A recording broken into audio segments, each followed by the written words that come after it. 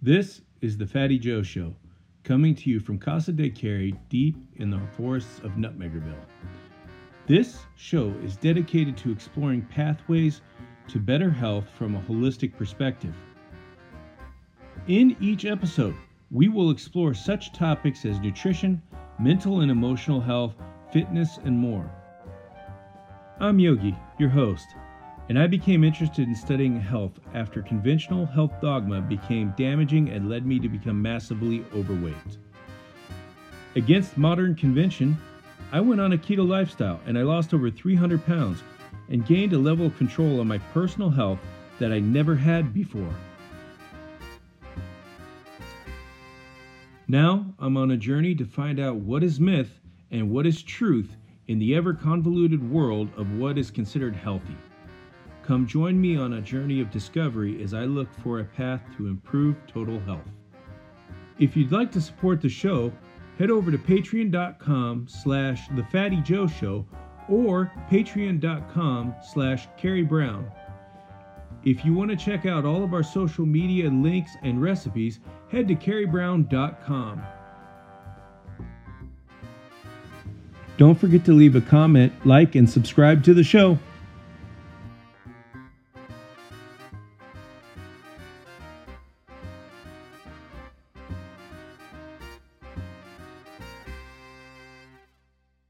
Hey everybody, welcome back to the heart of the Nutmegger Forest at Casa de Carey Land, Carey Brown's house here in Connecticut. We are back with the Fatty Joe Show, and I am very excited to have our next guest on. It's somebody I've actually been working on trying to get on the show for a while because they've done something that I've been wanting to do for a very long time and is still planning on doing. And it's one of the reasons why I've actually started focusing on losing weight so I can actually fit into some new gear. We have Jessie Greger on the show, and she is an individual who did a through hike on the PCT Trail, which is approximately 2,650 miles long, and she stayed keto the entire way. The length of the trail can vary depending on what's going on the trail. Like occasionally it's on fire. So, you know, that it can get rerouted a bit. Sometimes it's actually even longer. So we'll have to find out how long it was when Jessie walked it. Jessie is also the founder of Next Mile Meals. And these are something I am very familiar with because I've actually had them on the truck when I was a trucker. And the great thing about Next Mile Meals is they are actually a keto backpacking meal, which is incredibly hard to find. 99.9% of all keto or of all backpacking meals on the market are completely loaded with junk carbs, sugar, and starch. And most of them don't taste all that great either. So, of course, everything tastes better after you've hiked all day. But Jessie has come up with these meals that are really fantastic because they actually fit in with your keto macros.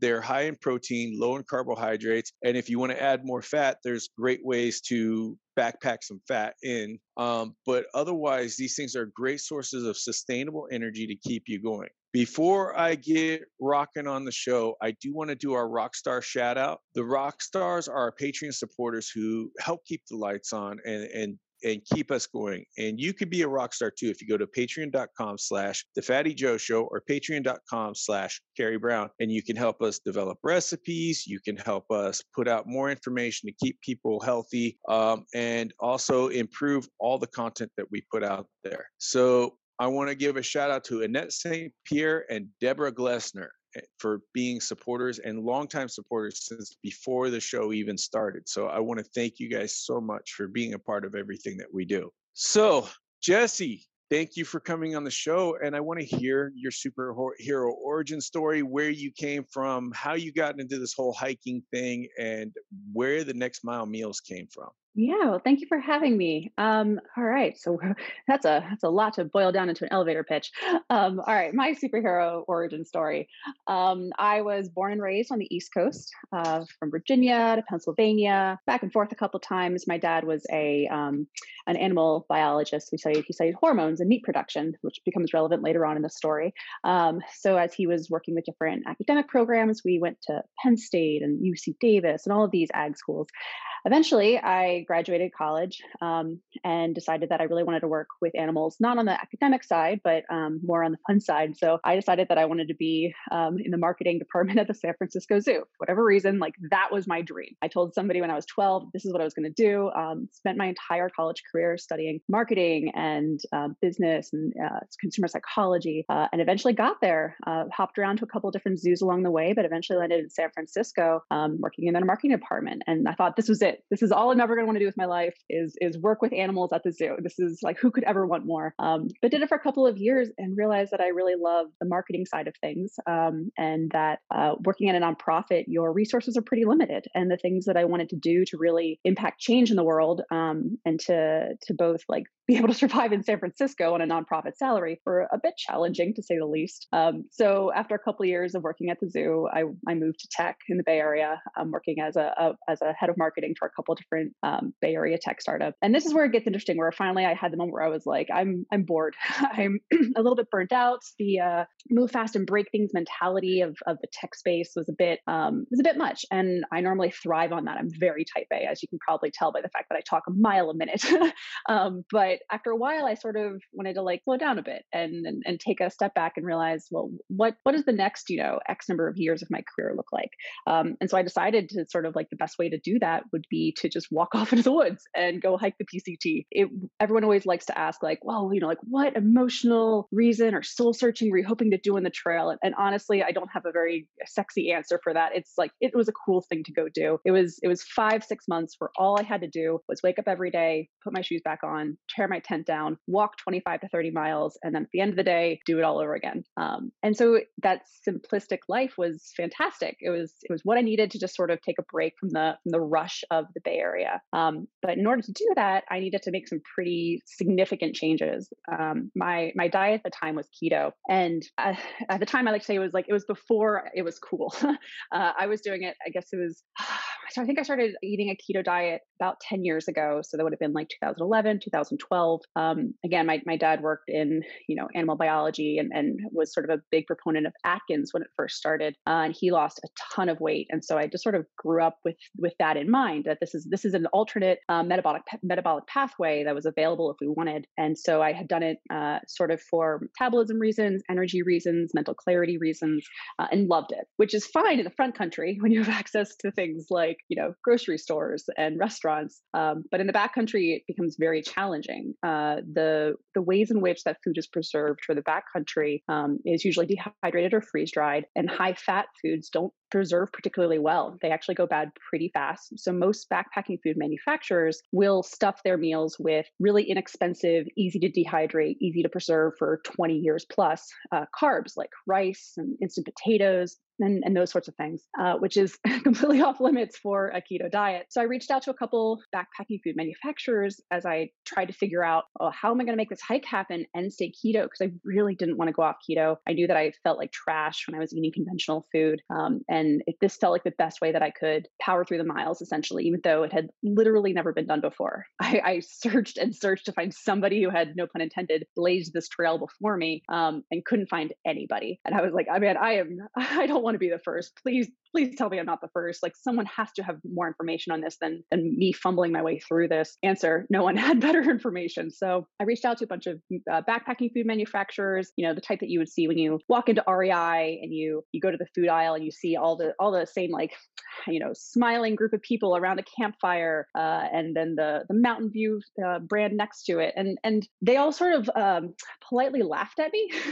I said, I was like, the way that I'm eating is I'm not alone, that there is this group of people. Again, this is before it became mainstream, but there's this group of people, whether we are ketogenic or we follow Atkins or we are gluten-free or just carbohydrate sensitive. And there's nothing out there. And if you just tap into this market, again, this is me putting my marketer hat on early on. I was like, there's this market for you, and there's people that are going to like leap for joy if you can provide a way for them to stay ketogenic or at least keep to their way of eating in the backcountry as they do in the front country. And yeah, the responses I got, if I even got responses, was like a polite, like, oh, how cute, like, no, we're good, thanks.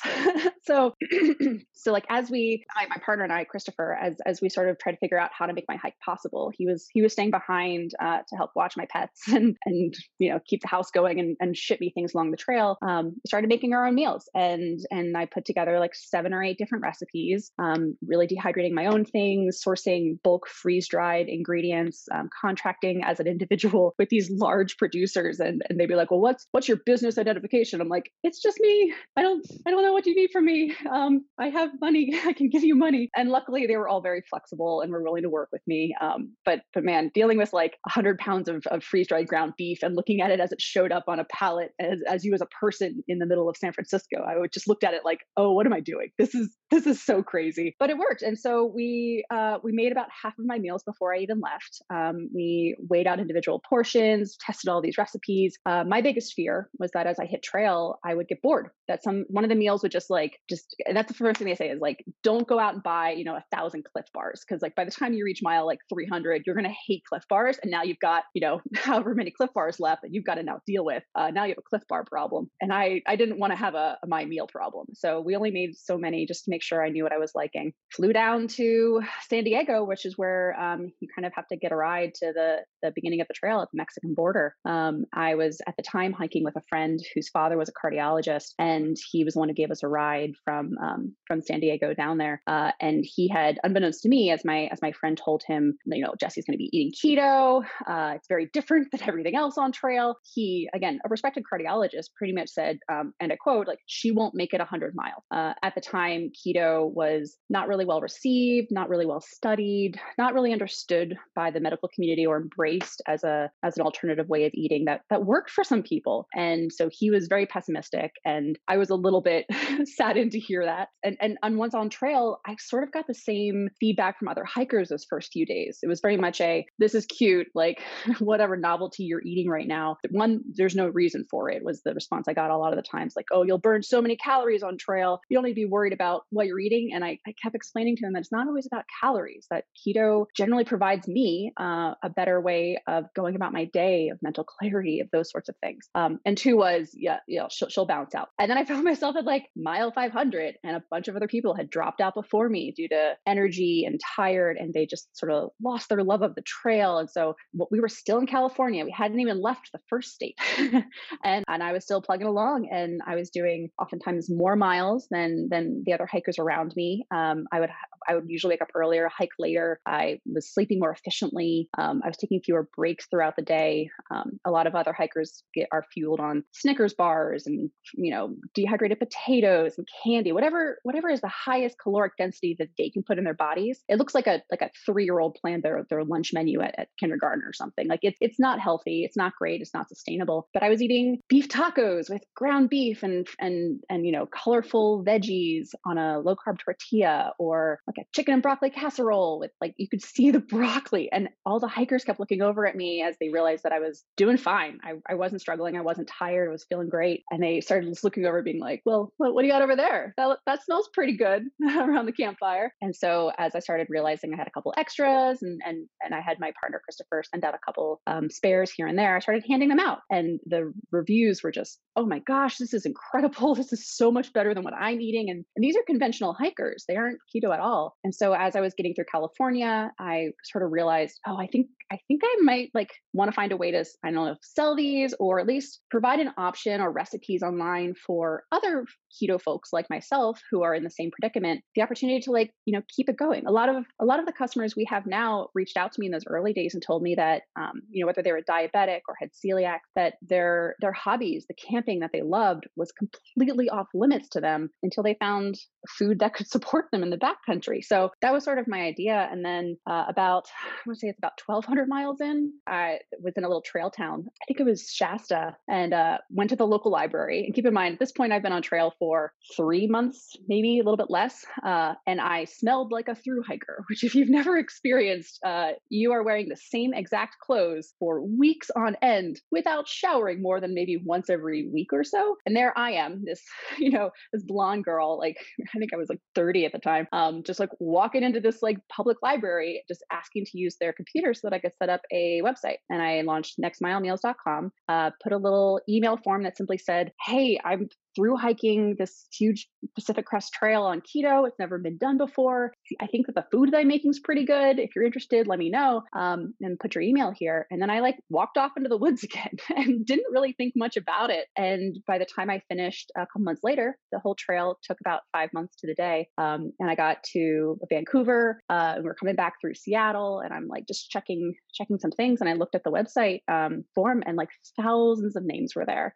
thousands of names and thousands of emails saying like, oh my gosh, please, like this is something that we have been begging for years. It's preventing me from enjoying the outdoors, and I really hope you do something with this. And so now here we are. Well, what has it been? 4 years later, we launched this company as what was supposed to be a fun little side project while I went back to work in tech. It's taken off, and the responses I get from people are so kind. I was mostly worried about every e-commerce company, every food company you're dealing with food. You're dealing with people's taste, where there's persnickety likes and dislikes, and this was too salty or not salty enough or whatever. And I expected that, but we've had very little of that.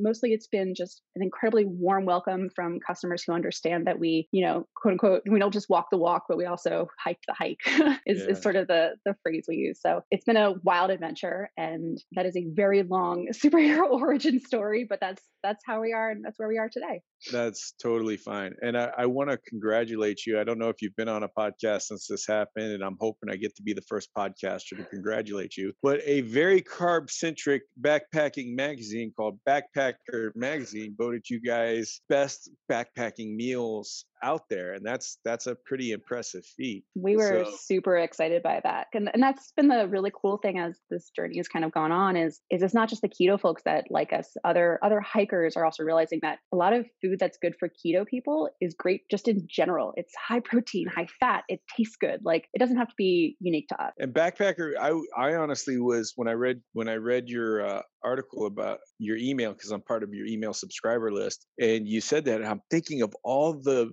meals that Backpacker has put in, because they occasionally do those recipe sections, and I can never think of one meal that they've ever put out there that wasn't completely laden with carbs and sugar and chocolate and whatnot. So this is really impressive that a company like that literally focuses all their food energy on these high carb things is taking notice. And I think that is a massive impact in the backpacker community. Thank you.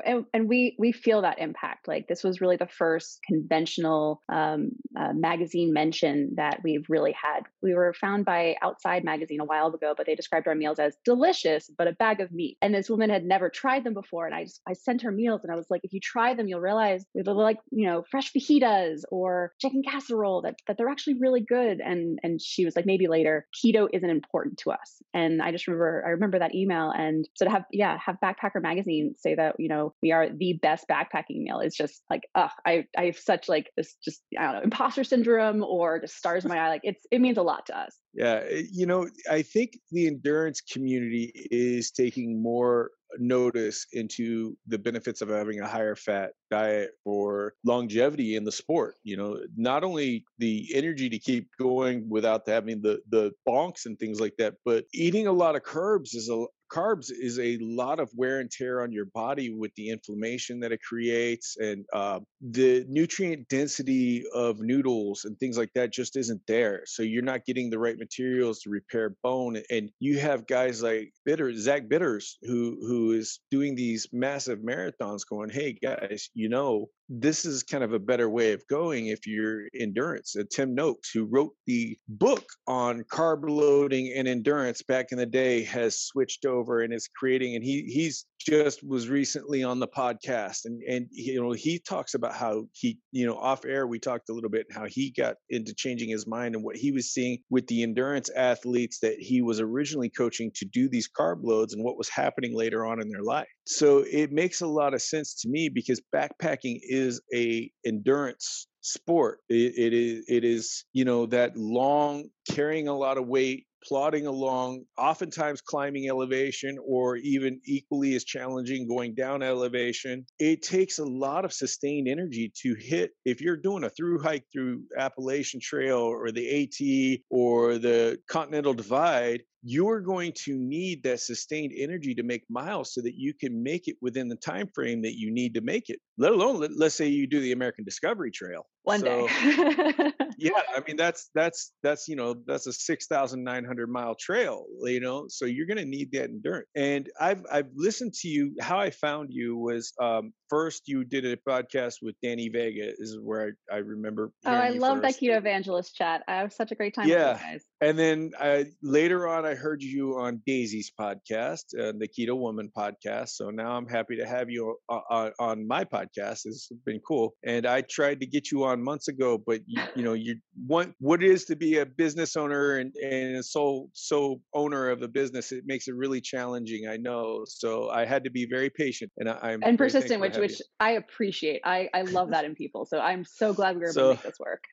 Thank you. I actually ordered, and I've told you this story, but I ordered a couple of boxes while I was a truck driver. And freeze-dried meals or dehydrated meals, they're not just for backpackers. I want to put this out there. If you want to do an emergency kit, and you want shelf-stable food for an emergency kit, which I'm not talking about crazy doomsday prepper where you're putting your shotgun up next to your Spam. I'm talking about being ready for a potential natural disaster, or as we just saw with the COVID thing, a possible disruption to the food distribution system, and you want to be prepared for it. Buying and stocking up on shelf-stable meals that are healthier for you, that can last a long time, is a great way to go. And freeze-dried foods are fantastic for this, because not only are they shelf stable, but freeze drying preserves more of the micronutrients than just about any other preservation method out there. And even when I was a truck driver, I had my emergency kit underneath my bunk for occasions where something might happen. And something did happen. I got stuck in a whiteout conditions, blizzard for like 3 days, and I was at a rest area with no food available. I ended up not just feeding myself, but also a few other people that were not truck drivers, but got stuck there. They were regular car drivers. They got stuck there. So they ended up in my truck, and I fed them next mile meals, which means I didn't get to try all the next mile meals, but Oh, I'll still ignore that. For good reason. That's a noble reason. Yeah. So the fajitas and the meatball marinaras got eaten up by the kids. And I got to take the breakfast ones, because in my mind, and we talked about this off air, in my mind, the worst backpacking meal you can get is breakfast, unless it's like granola or something like that. But the backpacking breakfast meals suck. Let's be real. No, they taste horrible.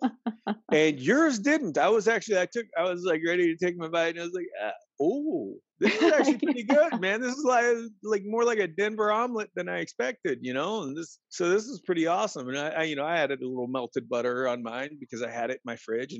But it was the fact that you can nail down breakfast. And that's something that, like, all the big companies, if you've tried the backpacker pantry, scrambles or omelets or whatever, they're nasty. They're not They really good. are. I know. And this was sort of our mentality going into it, which was we're tiny. We can be small and scrappy and make changes really quick. And so originally, the only meals that we launched with were the exact meals that I started the trail with. There was one that I decided I couldn't eat any more of, and I wasn't gonna. It was like this Asian stir fry dish that I couldn't figure out how to dehydrate soy sauce really well. So maybe one day we'll come back to it. But everything you see on our site is exactly what I ate on trail. Not a single change. But there wasn't any breakfast originally, because as a thru hiker, like, you get up and go. Like, having time to cook breakfast is not actually part of that equation. So I would always do like an instant coffee with a ton of powdered heavy cream to get like a caloric bump in the morning. But breakfast wasn't like on my radar. And it wasn't until we've been in business for about a year, and we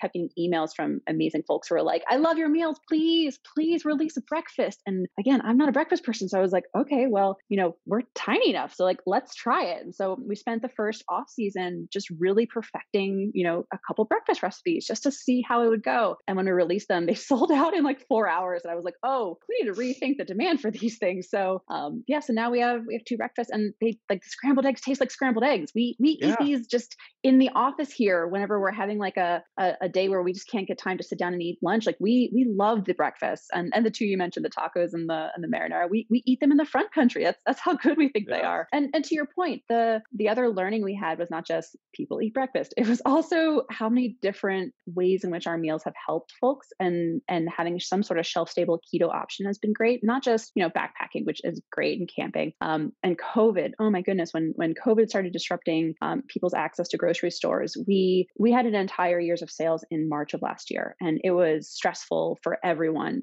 as we really wanted to be able to fulfill all these orders for these folks who were in a panic, but also not fear monger at all. Like, we wanted to set expectations that like things will probably be fine, but if this is a product you want to purchase, we want to be there for you. We get orders from wildfire fighters, who are just like stationed kind of in a remote place for a while in a cabin, and they just need access to something. So and I remember your story early on. I feel like you emailed us in our early days with like, oh, I use these as a trucker, and I was like, oh, truckers, that's a whole other world I hadn't even thought about. So it's been really cool to hear from folks, and I think that's kind of what makes us different. Is almost every email that comes to Next Mile, and if anyone's listening and wants to say hi, it's literally just hi@nextmilemeals.com.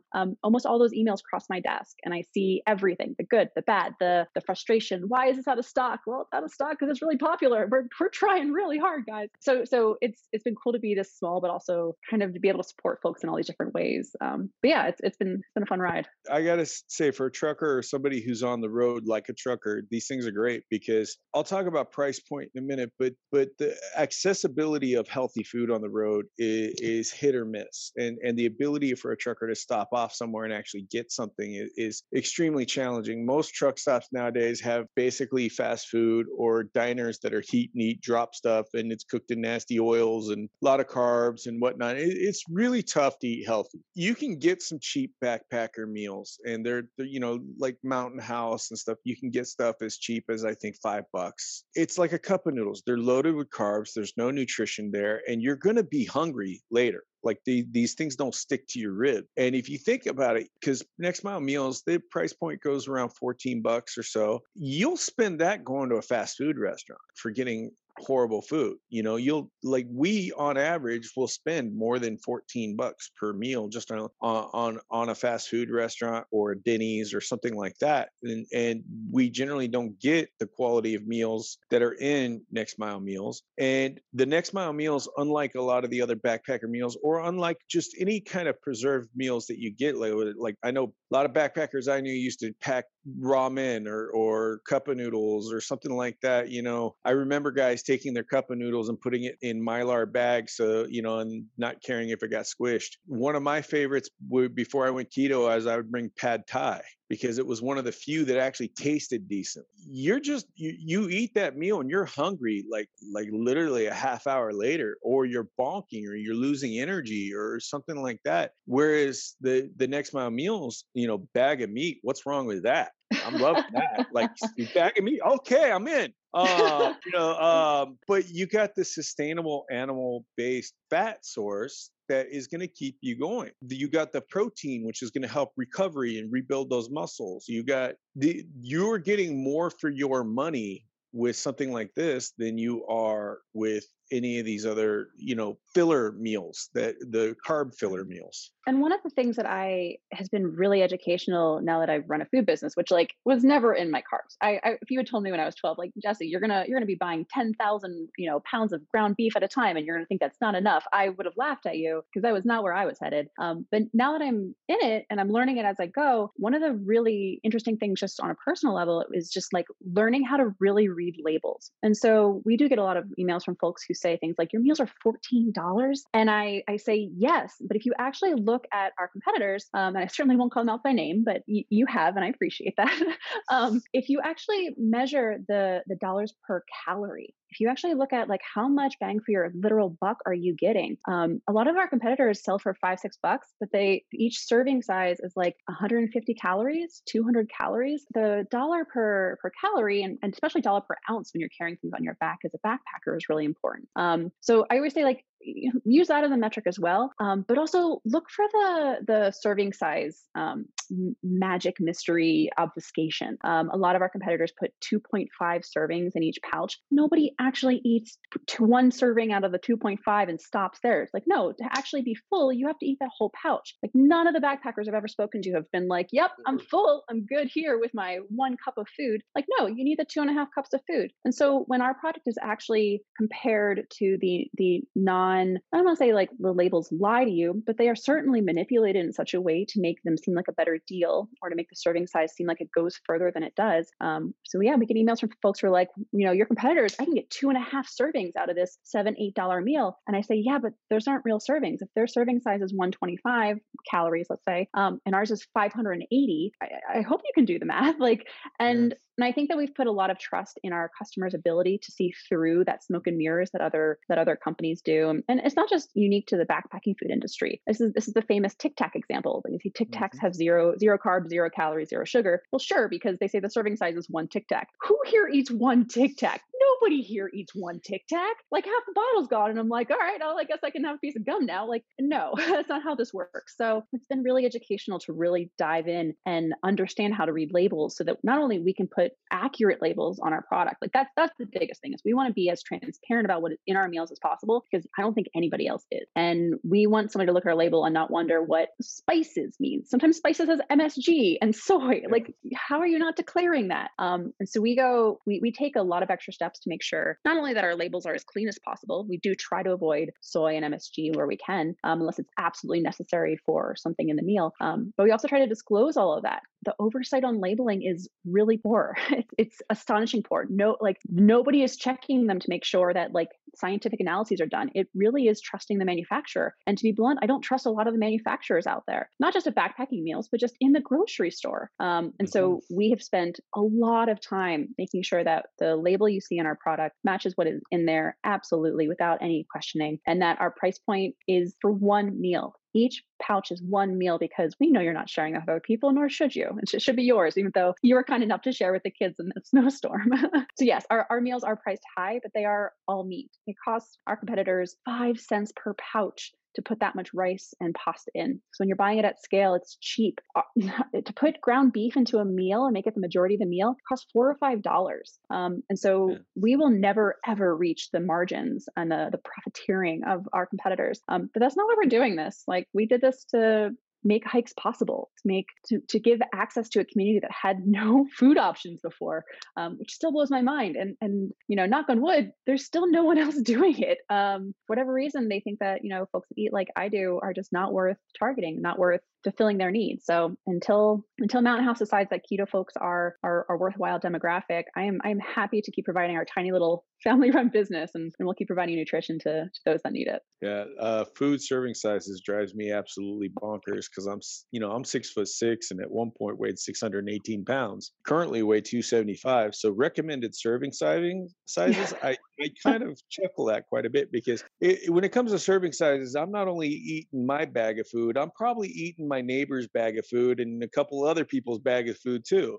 I went out backpacking and took the Kalalau Trail out in Hawaii. We packed a Mountain House and Backpackers Pantry were the meals of choice that we brought with us because that was the deal. There was a couple others that we got that had some Indian curries and stuff, and they were just nasty. Those were the only meals we didn't finish because we were just even though as hungry as we were, they were just gross. But I remember being out there that I literally packed per meal time. I packed 2 to 3 meals plus dessert for myself because Sounds about right.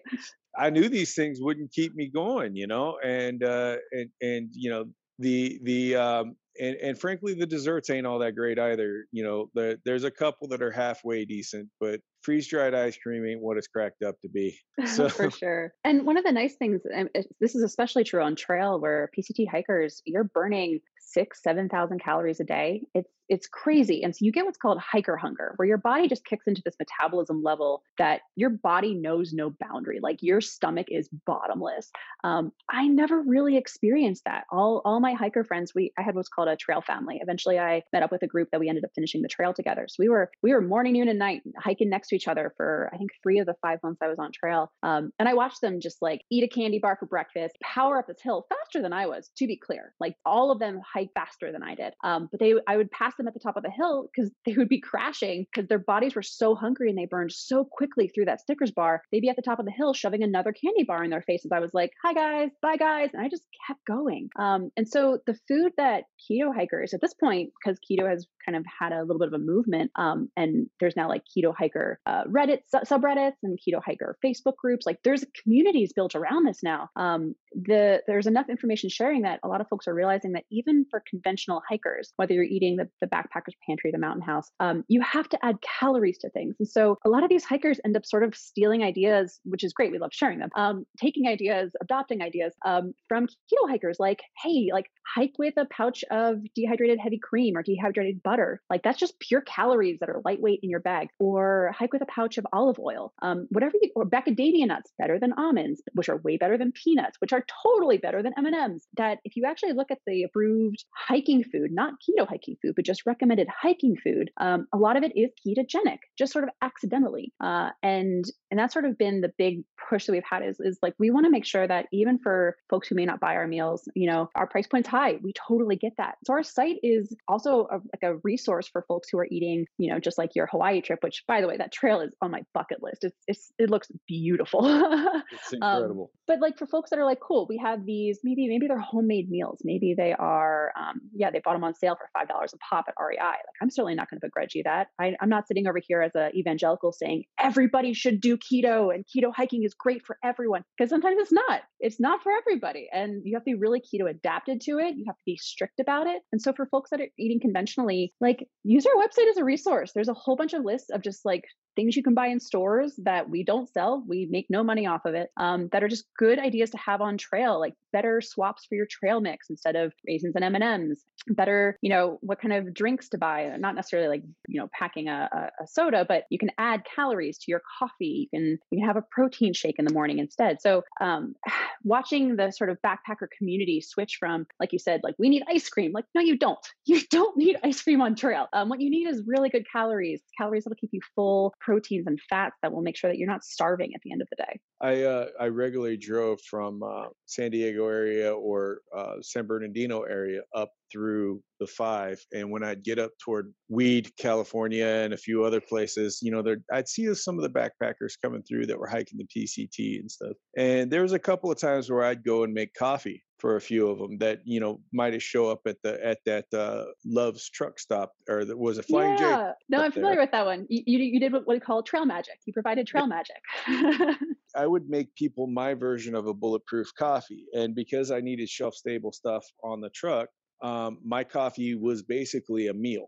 I would brew a cup of coffee, which you may not have the luxury of doing on the trail unless you want to pack in a percolator or French press or something. But there's a lot of instant coffees you can get out there. But mixing together, I had a little mix where I would buy Anthony's butter powder, Anthony's whey powder, and Anthony's coconut milk powder, and then I would get the crystal whole eggs and some keto chow, and I would mix all that stuff together and make like a big thing of coffee for about 4 or 5 different people that were out there. And that's a meal. That's a great way to get going. And if you wanted to at home and pre-mix, your little creamer packet with all that stuff in there, you can make like the little tiny Ziploc baggies or whatever. You can make a bunch of that stuff and make your morning breakfast, even with some instant coffee, like let's say, who makes a good one? Four Sigmatic, and you can make yourself a nice meal to start off the day that you just drink and keep yourself going. We're pretty much coffee snobs in this house. So like for us to go to instant coffee was a bit of a pill to swallow. But we found some really great ones. Yeah. What we started doing was we started reaching out to a bunch of local brewers, or at least ones on the West Coast, and we found a bunch that made really great instant coffee. I think the one I use on trail was called Stoke. I messaged them and I was like, I found you guys in a hiker box and you're incredible. And they happily shipped me more. I purchased them along the hike. But yeah, the using your coffee as a meal when you're in a rush is something that I don't think enough hikers do. And it's actually and this is kind of the first time I've announced this, is like one of the products we want to start putting out is little packets that you can put in your morning coffee, whether that's, a heavy cream MCT mixture or whether it's hot cocoa. It's just something that is like a good 300-400 calorie like kick to your system. And unfortunately, everything right now is like, you tell me where you can find a keto single serve hot cocoa packet. Like that's all I wanted in life, was just be able to like put a packet into hot water, stir it, and have hot cocoa on trail. And they just didn't exist. So be the change you wish to see in the world. So hopefully, as soon as the busy season ends and I can start doing some recipe development, we'll start putting those out too. But absolutely, that is a great suggestion for folks who are just looking to just, especially ketogenically, just add some calories to your day. Is just put in your coffee. And adding things like collagen or like that to your coffee too is a great way to, keep them joints nice and lubed up and recovering after that, because hiking with a lot of weight can be rough on your joints, especially when you're going over terrain and ascending or descending in altitude. And this is why I always say to hikers, conventional hikers, like even if you don't plan on hiking keto, the calories per ounce, and this is very unique backpacker math, is like we were weighing our tent. We were trying to figure out which string to attach to our tent that had like 3 grams lighter than the other tent. So we do ultralight backpacking. So my entire pack, from the moment I hit on trail, minus food, this is important, minus food, is about like 9 or 10 pounds. And that includes my tent, my clothes, all of my cook stuff, everything like that. And so that feels great to hike with. That's like a day pack. When you start adding food and water, that's where your back and your joints start to ache. And so keto food has the best across the board, the best calories per ounce math. It's the densest, the best bang for your buck. Is if you're looking to reduce the amount of weight on your back but still get the same number of calories, keto hiking food is great for that. And so it's cool watching the ultralight backpacking community kind of figure that out, that like food is actually a way you can shave weight. I have a few questions from my group, and I'm going to ask a question from one person now. They don't know I'm interviewing you. So okay. Question. Anybody got questions about keto backpacking? I wanted to preface this because you're going to probably crack up at this question when I ask it. So there was a 3-part question by Doug Hildebrandt, who I'm going to read right now. The question is, anybody want to know anything about keto backpacking? He said, who's doing it? How far have they done it? I'm trying to work out the logistics of a coast-to-coast walk now. ADT, rails to trails, lots of possibilities. What foods are light, keeps well, still good on the keto macros? Nuts, nut butter, packaged fat bombs, jerky, commercial pemmican, homemade pemmican, those packaged next mile meal things. Well, I'm glad we have some notoriety.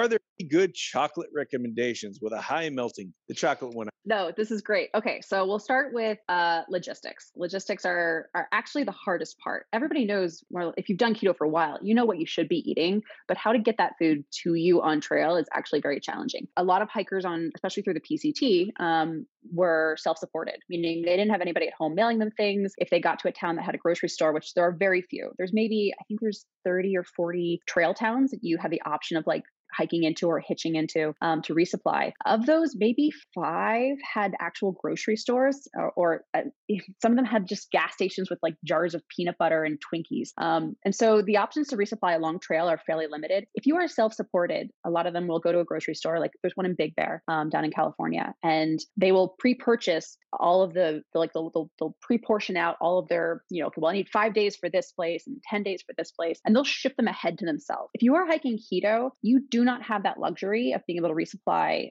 at a gas station, at most grocery stores. You can get by with the grocery stores, but it's not great. And especially some of the trail towns that are literally just, lodges in the middle of the Sierras, they're not going to have anything you can eat. And so I would be surprised if somebody was successfully able to through hike solo without any support. In my time in 2017, before stores really carried anything with the name keto on them, things are a little bit different now. I was totally reliant on my partner, Christopher, who was home and was mailing out what are we called mail drops ahead of time. time. So just about a week or two out, he had this elaborate spreadsheet that was like calculating my pace per day. Okay, between Warner Springs and the next one is 102 miles, so she's going to need this many days of food. And he was very carefully mailing them out. Like people always ask me like, what would you do, or what advice would you give to keto hikers? And I would say, find yourself a Christopher. Find yourself somebody who is willing to put in that time to mail ahead all the things you're going to need. And it's not just food. It's you need ice spikes when you reach the Sierras. You need to send home your bear can when you're out of Yosemite. Like there's a bunch of logistic challenges that you need a partner for, and it's doubly true for keto hikers. So that's the first part is having a mail resupply buddy is crucial. If you want to do it on hard mode and do it by yourself, let me know. I'd love to hear about how that goes. But you really need somebody at home. As far as which foods to pack, our website has a great list. So it's a lot of oils. So a lot of olive oils or avocado oils. I love to pack these in. If you go to the travel section of your local drugstore, there's always like a baby oil. If you clean it out really good, the lids on those tiny little guys, 2-ounce bottles, they're made to prevent oil from leaking. So I fill up a whole bunch of those with olive oil and sesame oil if I'm eating something Asian cuisine. Those are really great for adding a couple hundred calories to your meals. Chocolate with a melting point. I loved I forget what the brand was, Simply. It was available at Trader Joe's. This is what I used to make the trail mix that I ate on trail. What I would recommend is just embrace the melt and put it in a bag and eat it with a spoon as you hike. But some of the warmer days, especially through the desert section in the Mojave, my trail mix, which was comprised, and we put this recipe online. So if anyone wants to hear a keto trail mix recipe, it's available on nextmilemeals.com. Hey everybody, thank you for listening to this episode of the Fatty Joe Show. Jesse Greger and I will continue our conversation on the next episode, so be sure to check that out. Also, be sure to go to carriebrown.com and check out all the great recipes and cookbooks and courses and things that are offered on that site. And if you go there and check those things out, it helps support the show. It helps support all the work that Carrie does, all the work that I do. And you can get some great benefits out of it for yourself as well. Also, be sure to check out patreon.com/The Fatty Joe Show or patreon.com/Carrie Brown to help the show out a little bit. We want to grow the show. We really want to grow the show, improve the sound quality, get better equipment and things like that can really help us bring the show to a next level. And to do that, we need your support. And also, it's a listener-supported podcast. We're not doing advertising from third-party sources, so we're not beholden to third-party influences. And we really want to bring the listeners the best experience possible. But in order to do that, we need to have the support from the listeners. With your donations and support, we could really improve everything about the show and bring you the best information in the best way possible. All right, everybody, thank you so much, and be sure to be kind to one another. See you on the next episode. Thank you for joining us on the Fatty Joe Show. Be sure to leave a comment and subscribe. It helps the show reach more people. To support the show, as well as Carrie Brown and Yogi's work on the blog, keto recipe development, masterclasses, and to gain access to private Facebook groups and other awards, go to patreon.com/The Fatty Joe Show or patreon.com/Carrie Brown. Also, check out our Carrie Brown and Yogi Parker YouTube channel for video versions of The Fatty Joe Show, recipe videos, and more. Join our awesome community on the Facebook group, The Keto Kitchen with Carrie Brown and Yogi Parker, and check out our carriebrown.com website for recipes, blog posts, discounts, cookbooks, masterclasses, and other great stuff. Thank you so much.